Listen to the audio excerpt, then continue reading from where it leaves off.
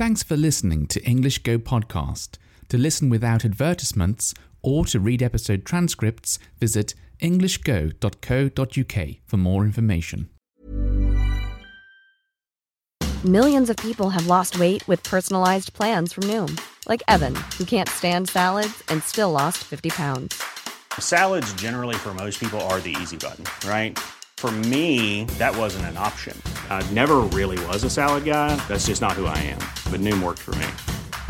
Get your personalized plan today at Noom.com.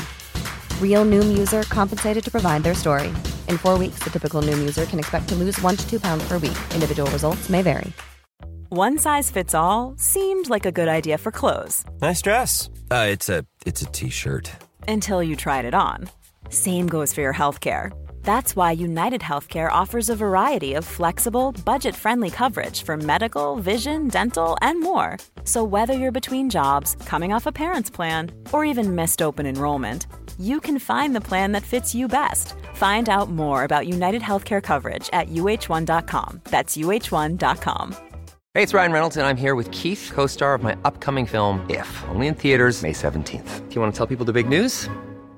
All right, I'll do it. Sign up now and you'll get unlimited for $15 a month and 6 months of Paramount Plus Essential Plan on us. MintMobile.com/switch. Upfront payment of $45 equivalent to $15 per month. Unlimited over 40 gigabytes per month. Face lower speeds. Videos at 480p. Active Mint customers by 531.24 get 6 months of Paramount Plus Essential Plan. Auto renews after 6 months. Offer ends May 31st, 2024. Separate Paramount Plus registration required. Terms and conditions apply if rated PG. Hi, time for another episode. This time is going to be a bit of a chatty episode, chit-chat episode. No particular theme, just a few little things to tell you, I guess. So, firstly, I've noticed that this podcast has hit over 50,000 listens. What do I mean by listens? That's pretty amazing, isn't it? So, if you add up the amount that every single episode has been played, it's over 50,000 times. Wow. Thank you very much for listening to all of these episodes. Also, this podcast seems to have 500 regular listeners, which again is absolutely amazing.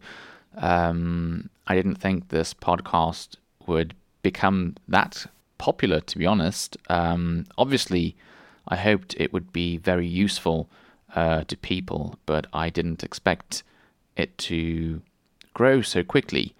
But I'm really happy it has, and just wanted to say thank you to everyone who listens to this podcast. Okay, so next I would like to talk about the weather because it's absolutely crazy. I'm looking out of my window and I can see snow. I don't think it's sticking. Let me just have a quick look. Let me move around. It's not really sticking. So what do I mean by sticking? It's not staying on the ground. So I think it's hitting the ground and then it's melting quickly because the temperature outside probably isn't cold enough for it to stick. So let's have a quick look what the temperature is outside. 2 degrees. Okay, that's not cold enough. But the weather has been so weird lately. So weird. So like a couple of days ago, we had some amazing weather. Like, it was like an English summer. It got up to an amazing 22 degrees, which is like, yeah, like I said, summer for English people.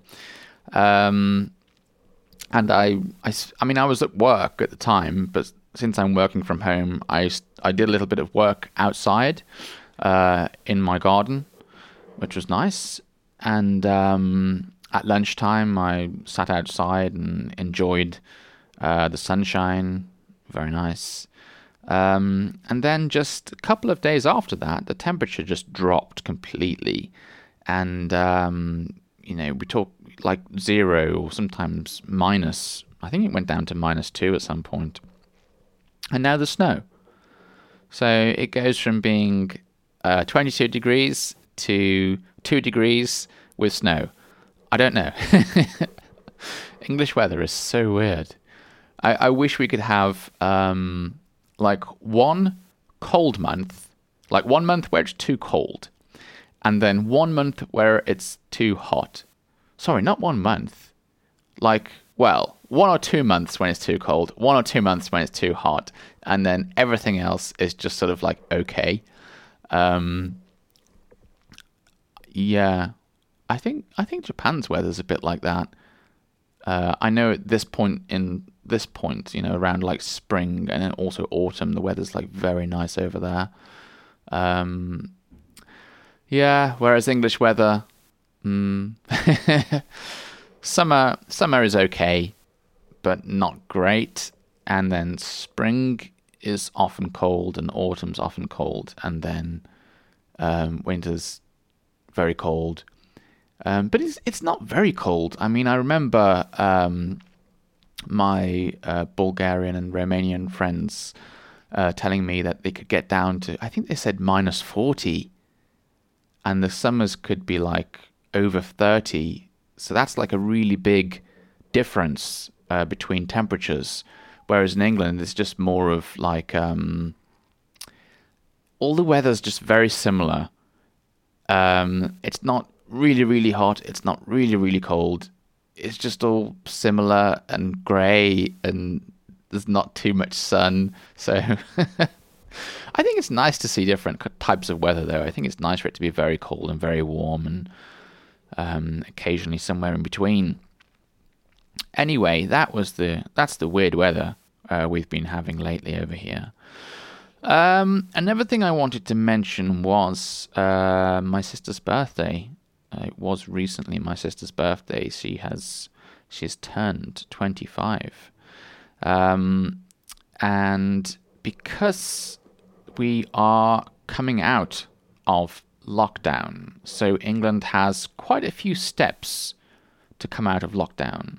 I think, have I talked about this? I probably talked about it, but if you don't know, the government has it's created a plan for how we can exit lockdown. And I think there's about 6 steps, 5 or 6 steps. Hang on. Let me look at the site. Okay, I was wrong. There's 4 steps. There's 4 steps, and they all happen at different times. So the first step 1 of coming out of lockdown, was I think it was just on my sister's birthday, which meant that she was able to come round and stay in the garden. So you can have people round to your house. I think no more than 6 people. And they have to stay in the garden. They're not allowed indoors yet. 6 people or 2 households are allowed. Yeah, so we were able to see her on her birthday, which was really nice. And just have some, what do we have? Just like sandwiches and cake and tea, and I suppose it was just like traditional English food and snacks and that kind of thing. But yeah, it was nice. It was lucky that change happened on her birthday. The next change will not happen until the 12th of April, so a bit longer to wait for that one. Not too long. Yeah, and a few more things will open up then. But maybe I'll talk about that when it comes. I don't think it's going to make a big change.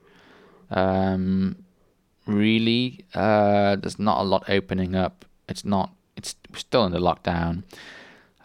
Still can't travel abroad or anything like that.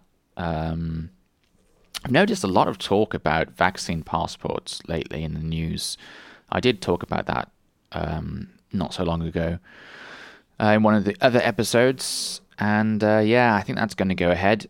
Vaccine passports, and maybe even something like that, so we can enter certain buildings or something. Who knows? We'll have to wait and see. It seems that no one actually knows what's going on at this point in time. Even the government don't know what's going on. I don't think that's rare. They're just sort of making it up as they go along, or that's what it feels like anyway. So we'll see what happens there. Oh, yeah, one last thing I wanted to talk about was the clocks went forward. We changed the time. We're now in what? We're British summertime, I think it's called. So you've got UTC. What does UTC stand for? Universal Time Coordinate or something like that? 1 second. UTC meaning Universal Time Coordinated. It is. I was right. What does that even mean? I don't know. It's a strange thing. But UTC is just like it's like a time zone without any offset. So it's not plus 1 hour. It's not minus 1 hour. I don't know if you know, but like the origin of time, the origin of time zones comes from a place called Greenwich, which is in England. So like, I don't know, maybe if you live in France, your time zone is plus 1 hour. Or if you live in Japan, I think it's probably currently plus 9 hours. Yeah, not currently, always plus 9 hours from UTC, and so on. But yeah, that plus is plus 9 hours from Greenwich time, which is 0. Plus 0, minus 0, it's Greenwich time. Everything starts from there, apparently. I don't know why. So yes, we had to change our clocks forward 1 hour, and that meant that on one morning, instead of waking up at 6 like I usually do, I had to wake up at the lovely time of 5 a.m., which is quite a shock to the system. And I remember feeling, actually, on that day when I woke up at 5 a.m., I was fine. But the next day, I felt pretty tired, and the day after that, I felt pretty tired. And I started to get into a bit of a lazy routine, you know. I started to, like, next day I woke up and, well, it said 6, but it was really 5 o'clock. Yeah, the time said 6, but I actually woke up at 5 because, you know, the hours had changed. I got up and I thought, I feel a bit tired. I'm going to lie in till, like, you know, go back to sleep and maybe wake up at 5:30 because I felt so tired because I had to wake up extra early. Yeah, and I started to get lazy, and I think I'm getting it back under control now.